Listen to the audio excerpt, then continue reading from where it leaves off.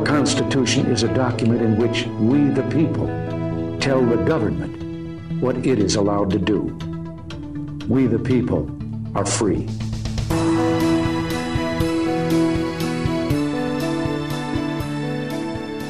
Hey, we welcome you to the Constitution Classroom with your host, Colonel John Eidsmoe from the Foundation for Moral Law. And Colonel, we have a lot to talk about today, starting with a couple of big Supreme Court decisions that came down recently. Yes, there were two very interesting decisions that just came down this past week, and one of them is quite good and the other is somewhat bad. And so let's have the bad news first. The bad news was the court's decision in the June Medical case. This is a case out of Louisiana. It involved a Louisiana law that put some restrictions on abortion clinics, restrictions that most of the abortion clinics in the state, I understand, would not be able to meet. So the practical effect of this law would be to restrict abortion to only one or several clinics that could meet the restriction. Essentially, the restriction said that no doctor could perform an abortion unless he had hospital admitting privileges at a hospital within 30 miles of his abortion clinic. And the reason for the rule was so that in case the woman having the abortion developed some medical problems and needed to be hospitalized, that doctor could take her to the hospital and could treat her there in the hospital's facilities. Well, the Supreme Court struck that rule down by a 5-4 margin. The 4 liberal justices were the ones that simply wanted to strike it down, and then the 4 conservative justices, Justice Thomas and Alito and Gorsuch and Kavanaugh, voted to uphold it.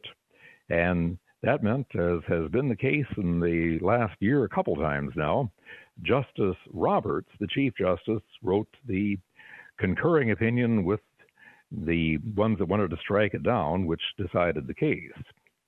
But I think we need to understand something here. This is being told by many as though this is a case that really means Roberts is now firmly in the pro-abortion camp and that any prospects of overruling Roe versus Wade are simply not going to happen unless we get a change in the court's personnel. I don't think we have to read June Medical that way, especially if you read the way Roberts wrote his opinion. That there had been a case several years ago, the Hellerstedt case out of Texas, in which you had some similar restrictions on an abortion clinic, and the Supreme Court, by a 5-4 margin, this is back when Kennedy was still on the court and Kavanaugh was not, the court, by a 5-4 margin, said that that was an undue burden upon a woman's right to an abortion, and so they struck it down. Now, Justice Roberts sided with the 4 dissenters in that case. Now, the interesting thing about that is that people think that, well, that means that Roberts switched. At that time, he sided with the dissent, saying these regulations in Texas were okay and shouldn't have been struck down. Now, in Louisiana, he is siding with the liberals, saying that it should be shut down. Roberts has sold out. Roberts has changed his mind. And if you read Roberts' opinion carefully, I don't think that's what it means.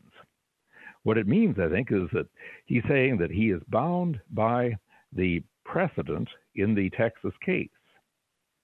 Now, you're not always bound by precedent when you're on the Supreme Court. When you're on the Supreme Court, you know, we normally follow precedent unless there is good reason not to, but there are over 300 cases in the history of the United States Supreme Court in which they have overruled past precedents, one of those being the Plessy versus Ferguson case, which upheld segregation so long as it was separate but equal, and this was overruled in the Brown versus Board of Education case in 1954 when the court said that in the area of race relations in schools that separate facilities are inherently unequal. So courts can strike things down. But the problem was in this case, neither side, the clinic that wanted to perform abortions, nor the state of Louisiana, neither side was arguing that the undue Burden test should be overruled or that Roe versus Wade should be overruled. And since they weren't arguing that, Roberts says, I don't think I have a right to make that part of my opinion when neither side has asked for that. And so he said that since neither side has asked that Roe versus Wade be overruled, I'm not going to do that. I'm simply going to have to decide this in accordance with the precedent of Hellerstedt, which I disagreed with at the time, but now it's precedent, and I have to follow it. And so he held that, like the regulations in Texas that the court had struck down on Hellerstedt, the court would have to strike down these regulations in Louisiana as well. I don't think this means that when a case comes to the court directly challenging Roe versus Wade, that the court will feel like it has to stand with Roe versus Wade and strike down laws like that. We have several states where laws have been passed that would prohibit abortion in any case where you can detect a fetal heartbeat, which can be detected as early as, I believe, 28 days after conception. The heart is actually beating earlier than that. And those cases are coming before the court. And then we have an Alabama case in which we have simply said that no abortions may be performed at all at any stage, with a couple exceptions, the life and health of the mother. And anyway, so both of these cases, when they get to the Supreme Court, they will be a direct challenge to Roe versus Wade. And I don't think this necessarily means that we have lost Roberts as a possible vote to overturn Roe versus Wade. And so I don't think this decision hurts us as much as it might seem at first. I wish we'd won it, and the foundation filed an amicus brief in support of the state of Louisiana in this case. But anyway, we didn't, but I don't think that means things are hopeless. Anyway, that was a bad decision, but not as bad as it's being made out in the media to be, and not as much of a victory for the pro-abortion forces as they're making it out to be. And by the way, I do say pro-abortion. You will not hear me using the term pro-choice because the baby doesn't get a choice. Well, let's move on to another case. And this case we could regard as a victory. And this is in the state of Montana. Case to the United States Supreme Court, again decided by a 5-4 vote, and this time Chief Justice Roberts voting with the conservatives. And this case involved, first of all, there had been a Montana law that provided for a way that tax money could be used to help parents send their children to non-public schools. And that included not only secular private schools, but religious private schools as well, and the vast majority of private schools in Montana are religious schools. Well, the Montana Supreme Court basically struck that program down, saying that anytime you are giving aid to send children to a religious school, that is a violation of the Establishment Clause and also a violation of a provision of the Montana Constitution that said that you can give no aid to any sectarian, that is, religious institution. Well, this was challenged in the United States Supreme Court on the position that, first of all, that position of the Montana Constitution was in violation of the Free Exercise Clause of the First Amendment.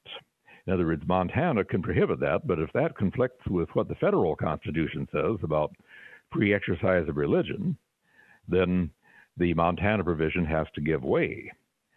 And Chief Justice Roberts, along with Justice Alito and, again, the 4 conservatives, said that the Montana Supreme Court needs to be reversed because, as they have constituted, the law in Montana would discriminate against religion. What it would say would be that, yes, we have a program by which we will aid you in sending your children to a private school, but if you want to send your child to a religious school, that doesn't qualify. Roberts said, what you have done is you have expressly discriminated against churches that have religious schools, and you have disqualified them from this program solely on the basis that they are religious institutions. That is discrimination against religion, and it violates the free exercise clause of the Constitution. And there are several ways I won't go into right now that I think this decision could have gone a little bit further than it did, like expressly striking down that provision of the Montana Constitution. But it did say that that provision of the Montana Constitution and similar state constitutions cannot be used in a way that violates the free exercise rights of religious people. So that's a good decision. Okay. We will pick up just the other side of this break. This is Constitution Classroom with your host, Colonel John Eidsmoe from the Foundation for Moral Law.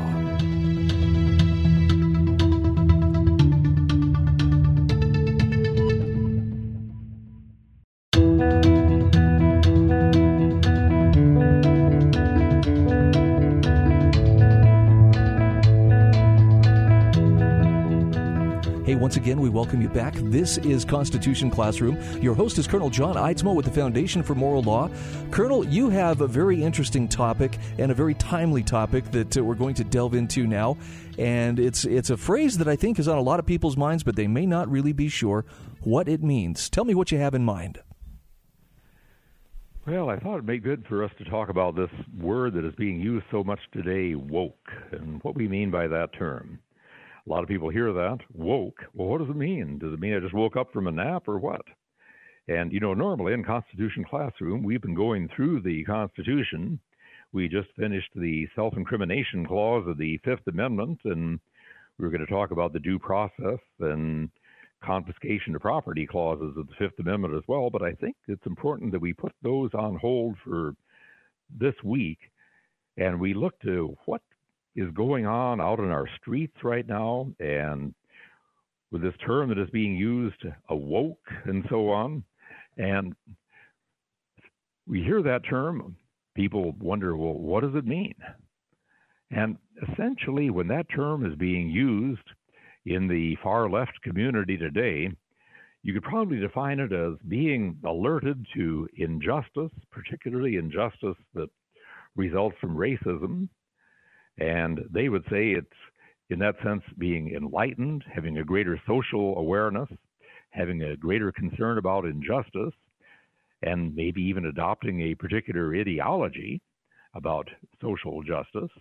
Opponents would say it means being indoctrinated with a false ideology. And, the scriptures talk about being awakened. We see that term repeatedly there.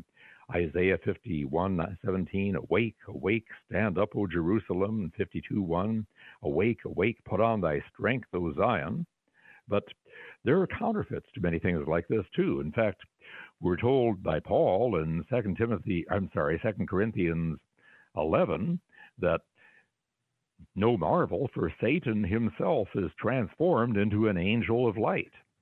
Here in a culture like we've had here in the United States, if Satan were to appear in this culture with horns and a tail, or as a monster with 6 heads and so on, we would be repulsed. He would turn people away. But if he transforms himself into something that seems very attractive, then he can be very dangerous. And we're told further that because Satan is transformed into an angel of light, therefore it is no great thing if his ministers also be transformed as the ministers of righteousness. And so the term woke is being used as being alerted, having a raised consciousness toward social justice. But what does it really mean? First of all, I'm going to try to go into some of the background of this, and I'm compressing years of study and theology and philosophy into several 10-minute sessions here. But this woke ideology is probably not what motivates the average person out there in the street who is either sincerely protesting or else engaged in some kind of violence. But I think it does motivate some of the leadership behind both Antifa and Black Lives Matter.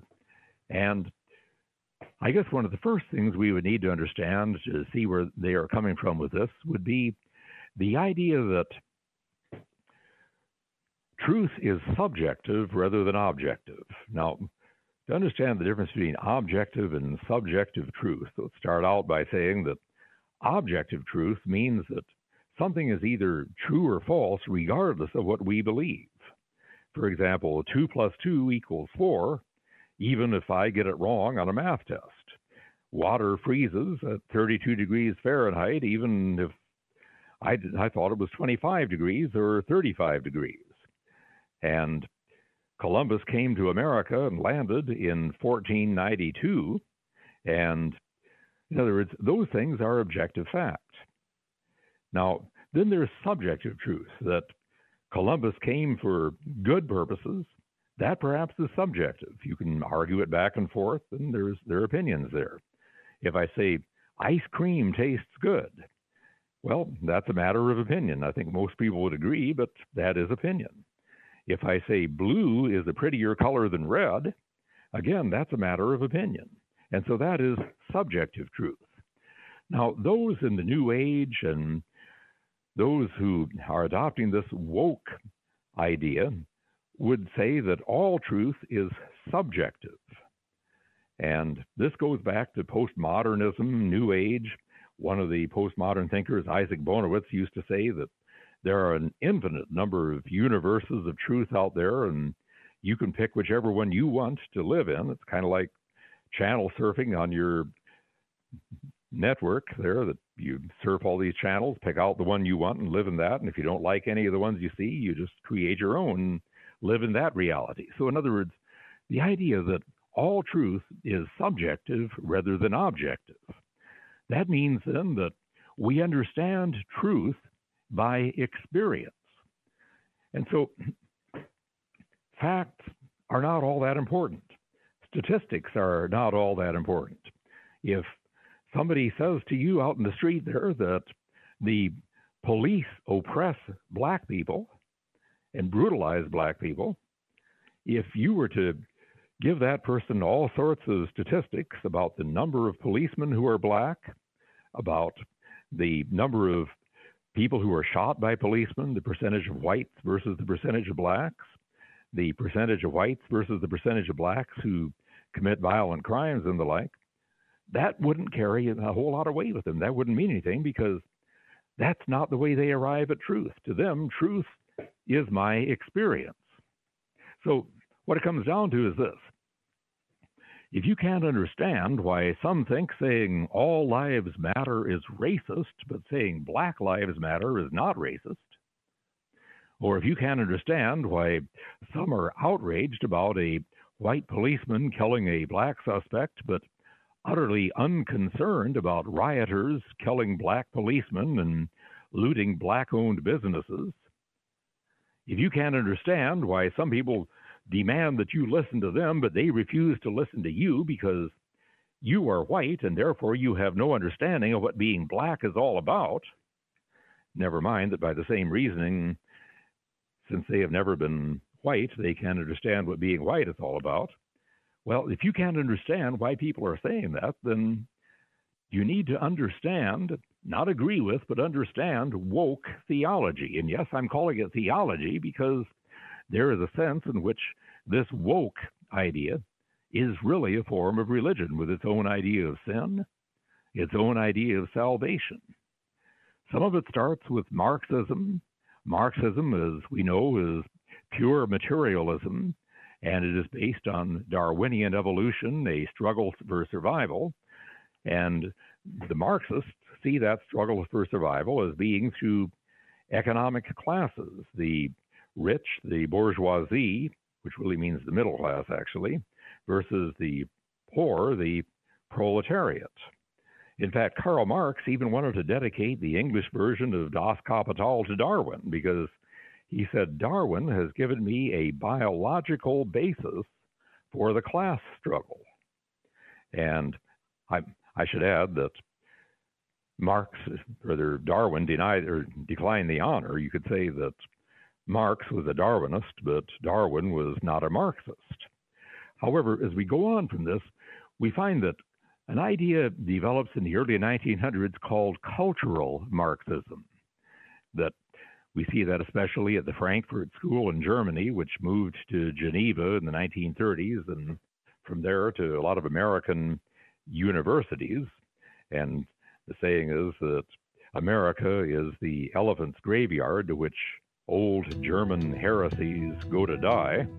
Germany goes on to a new kind of heresy, but cultural Marxism said that the conflict here, the conflict is not between the rich and the poor, it is between cultures, between ideologies. And we'll explain a little more about that as we come back from the break.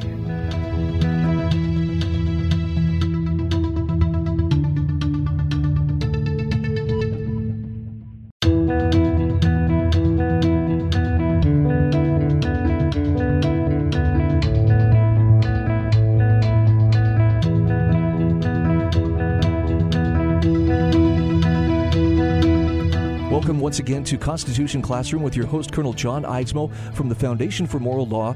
Colonel, I love that you are talking about this wokeness and social justice spirit that seems to be sweeping across America. And I especially appreciated in the last segment you were alluding to cultural Marxism, which I wish more people understood that concept better. Where would you like to pick up from? Well, let's pick up with cultural Marxism. As we saw before, this had some of its beginnings with the Frankfurt School in Germany and spread from there to Geneva and to the United States. And they emphasized the need to influence the culture because the warfare that is going on, the Darwinian struggle for survival, they said is not just or even maybe primarily between the rich and the poor, but it's between cultures and classes. And they saw the need to influence the culture through academia, through the media, through the entertainment, through political institutions and the like. And they strongly influenced many of the New Left radicals back in the 1960s. And some of us recall back in the 1960s when you had the Students for a Democratic Society, the New Left, and other groups like this that were there taking to the streets and protesting and sometimes destroying, in senses somewhat reminiscent of what we're seeing today. And then as we move into the 70s, these start to die down, and we see a wave of conservatism in the country in the later 70s and the 80s, the Reagan Revolution, as it was called. And those who had been the 60s radicals, well, some of them decided, well, maybe practicing capitalism and making money and enjoying the fruits of our labors, maybe that's not such a bad deal after all. But others of them went on to become college professors and deans of universities and so on. And so they influenced a new generation with their ideas. And what we are seeing on the streets right now is, therefore, in some sense, a reminiscent of the progenitor back in the 60s. And anyway, what they're claiming to do when they try to influence the culture is they are raising consciousness. That's a term you'll hear them use, and a term that's pretty hard to argue with. Who can be against raising consciousness? Who wants to be less conscious? What they mean by this is creating awareness of oppression. And that oppression might be real, or it might be unreal. And then further, besides raising consciousness, is developing class consciousness. And by this they mean identifying with a particular group, an economic class, maybe a racial group, maybe a cultural group. And so they start talking then about identity groups. By identity groups, again, we might mean Hispanic culture, we might mean your Black culture, maybe your particular ethnic group, maybe your economic group, whatever it might be. But anyway, politics of identity groups. And the ultimate goal, they claim, of all this is absolute egalitarianism, in which no one is oppressing others. And that supposedly is the goal of Marxist communism as well, although It certainly has never worked that way in any country that Marxism has gotten control of. In every such country, we have seen there has been a rich elite that runs the country. Then the rest of the people, they might be a little more equally poor, but it has been an economic disaster everywhere it's been practiced. And also, it has resulted in totalitarian thought control and mass liquidations of multi-millions of people in these communist countries, especially Russia and China, but Cambodia and other countries as well. And anyway, so the goal, though, is absolute egalitarianism in which nobody oppresses anybody else. Some have said that in capitalism, man oppresses his fellow man. Under communism, it's the other way around. It just means that there are different oppressors and different oppressed. And if there is one absolute in woke religion, it would be that oppression is a sin. And so the ultimate virtue then is ending oppression and achieving equality. Now, as we seek to achieve equality, there are several principles that we need to understand, and I hope I can explain these clearly because they're complicated. The first one is what we call zero-sum game. Now, by a zero-sum game, we mean there is a fixed amount of power. In economics, we would say it means there is a fixed amount of wealth. What that means then is that every time you get a dollar, you've taken a dollar away from somebody else. And every time you get a little richer, you do so by making other people poorer. If you become really wealthy, then you've made somebody else really poor, or you've made a lot of people somewhat poor, because there's only a set amount of wealth. Now, economically, that is utter foolishness, because the amount of wealth can be expanded. And let's say if you as a capitalist go out and invent something and you set up a factory to manufacture it and you hire people and you produce this product and ship it out to the stores and they sell it, you are increasing wealth. And that's the way capitalism works. Likewise in culture. Cultures grow and they spread, they magnify. But in this view, if one group has power, they've taken it away from somebody else. Now, the next thing, besides zero-sum game, is cultural relativism. By this, we mean that all cultures are equal.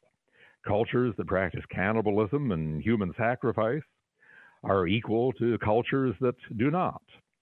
Cultures that, let's say, have never invented fire or never domesticated the horse or never invented a wheel are equal to cultures that have advanced technology. And anyway, so those two terms, zero-sum game, which is a formula for no progress at all, and cultural relativism lead to another term, and this one is going to take some explanation, intersectionality. Let me repeat that word, intersectionality. Everybody has an identity, and that identity is determined by oppressor and oppressed categories, and there are many such categories. Some categories, identity groups, are oppressor. Some categories or identity groups are oppressed. And oppressors take power and wealth from the oppressed. Now, among these various categories, we've got men oppressing women. We've got whites oppressing blacks. We've got straights oppressing gays. Rich oppressing the poor. Healthy people oppressing the disabled. Citizens oppressing non-citizens. Christians oppressing, well, just about everybody in their view. But anyway, so these are the various identity groups. And you have moral authority to speak out on this, depending upon what identity groups you are part of. And the more oppressed identity groups you are part of, the more moral authority you have to speak out. The fewer oppressed identity groups that you belong to and the more oppressor groups you belong to, then the less moral authority you have to speak out. Now, let's put this in plain terms.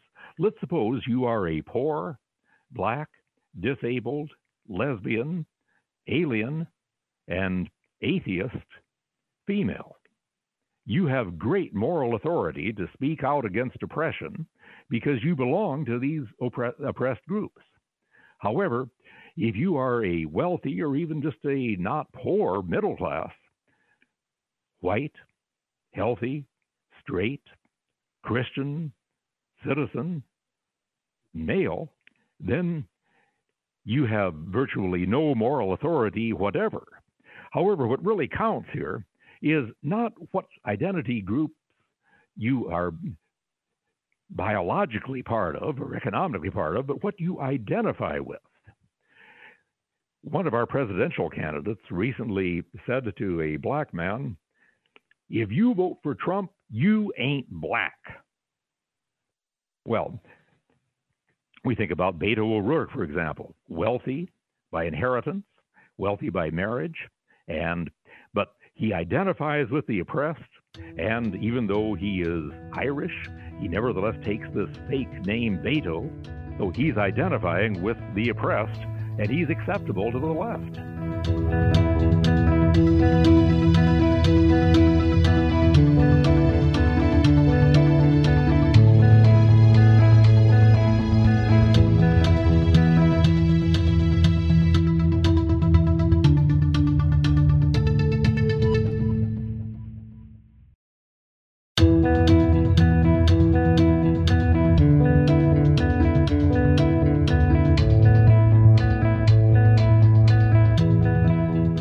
Once again, welcome back to Constitution Classroom. Your host is Colonel John Eidsmoe with the Foundation for Moral Law. And Colonel Eidsmoe, you are giving an excellent discourse on identity politics, something every person paying attention to current events must understand.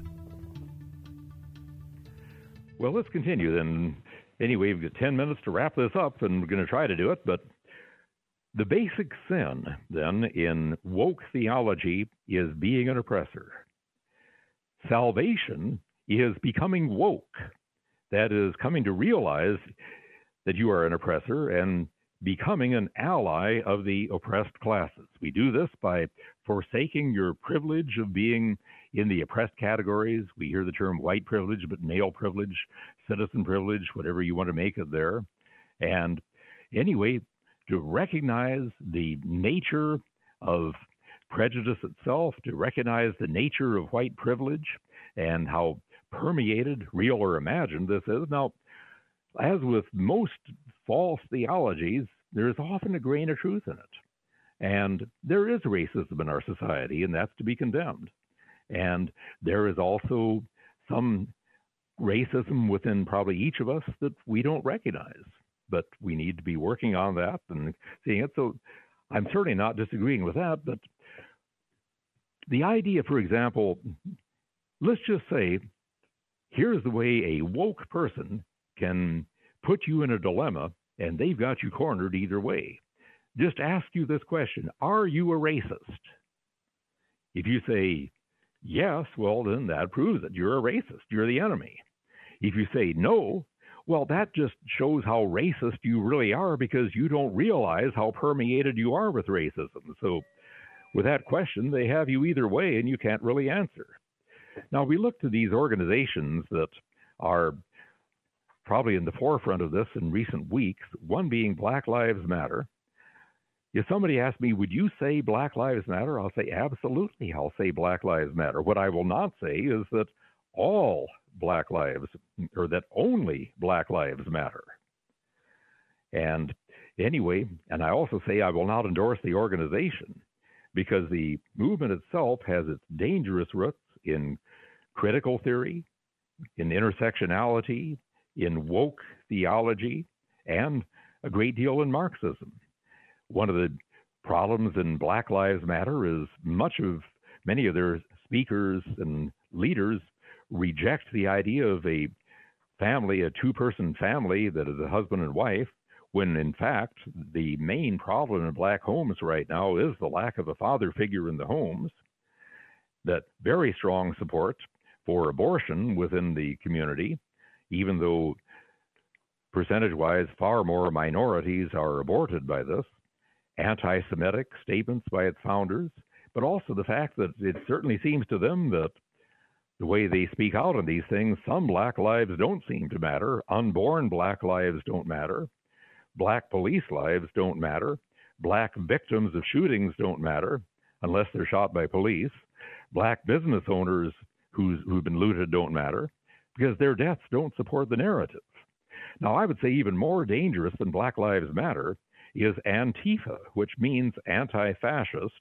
Supposedly, this group is founded to oppose fascism, but it is actually the closest thing to a fascist organization we have in America today. Its goal is to use intimidation, including violent intimidation of supposed fascists, but actually anyone who disagrees with them. It's been said, and I'm not sure who said it, I've heard Reagan quoted for some similar things. I've heard George Orwell quoted for some similar statements, but there's a statement, if fascism ever comes to America, it will come disguised as anti-fascism. And I'd say Antifa is the nearest thing we've got to a fascist organization in America today, even though I would venture a guess that the vast majority of those who are out there on the streets on behalf of Antifa couldn't even define fascist if they were asked to. Well, how can we respond to what's going on here today? One of the first things I think we have to emphasize is that objective truth does exist. It can be discovered by revelation, reading God's word, and by the power of reason and evidence. And that experience is not the final word in determining what is true. In fact, if you don't believe in objective truth, well then, how could you, for example, collect mushrooms for a hobby? If you believe everything's subjective, if I think this is a mushroom, not a toadstool, therefore for me it's a mushroom, I'll eat it. If you follow this subjective view of truth in collecting mushrooms, you'll be dead in a week. There are some things that are just simply objectively true. Eating a barbed wire sandwich or putting razor blades in your salad is bad for you, whether you think it is or not.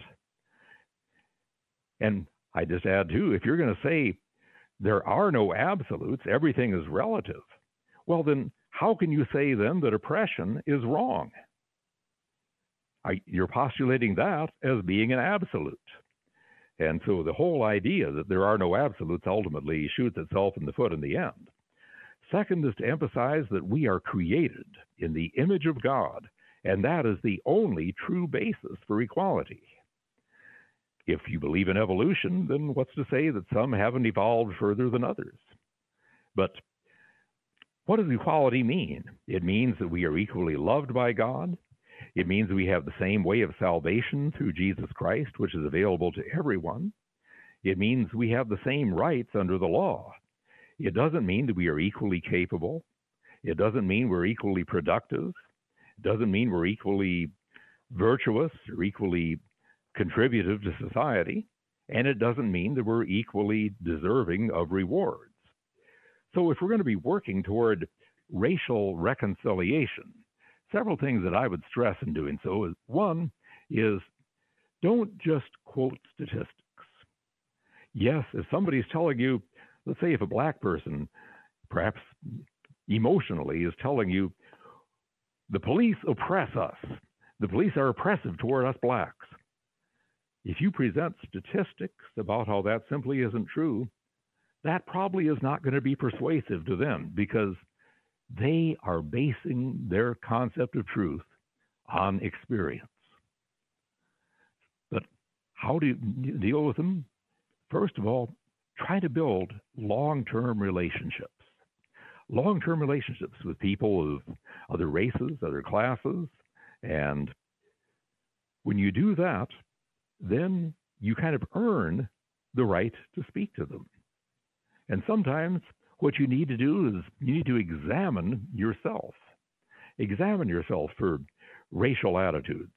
And understand there's probably some of that in every one of us, but to the extent that we can understand it, help work and ask God to help us to purge those from our lives. Next, listen.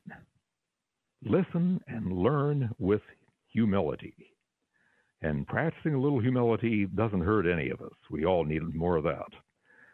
But listen and learn with humility, and sometimes you earn the right to speak by listening. And then ask questions. Sometimes you can become skilled at asking questions that make the speaker start thinking about what he's saying and maybe even start to question what he's saying. And I should add, too, that when you are trying to work for reconciliation and establishing relations like this, the best of all relationships is going to be through Jesus Christ. Now, the best way to lead a woke person to Christ is probably going to be through your personal testimony. You know, I teach Christian apologetics, and I emphasize in apologetics the logical arguments for the existence of God, the evidence of the resurrection, and I'll usually say that I don't really think that this testimony experience is probably the best proof for the truth of Christianity. But with woke people, it is probably what's going to make the most difference. You could present to them your logical arguments for the existence of God. You could present to them your evidence, which the Scripture is replete with, for the resurrection of Jesus Christ. And they probably won't care that much about that. But when you tell them what Christ has done for you in your life, then they are more likely to listen. And it's likely to make sense with them and break through. So I'm going to say in closing, be awakened, but don't become woke. And I'm going to close with Ephesians chapter 5 and verse 14, where Paul tells us, quoting back from Isaiah, we quoted from Isaiah earlier, and Paul is quoting from Isaiah here. He says, "Wherefore he saith," that is, wherefore Isaiah saith, "Awake, thou that sleepest, and arise from the dead, and Christ shall give thee light." And with that, we'll close.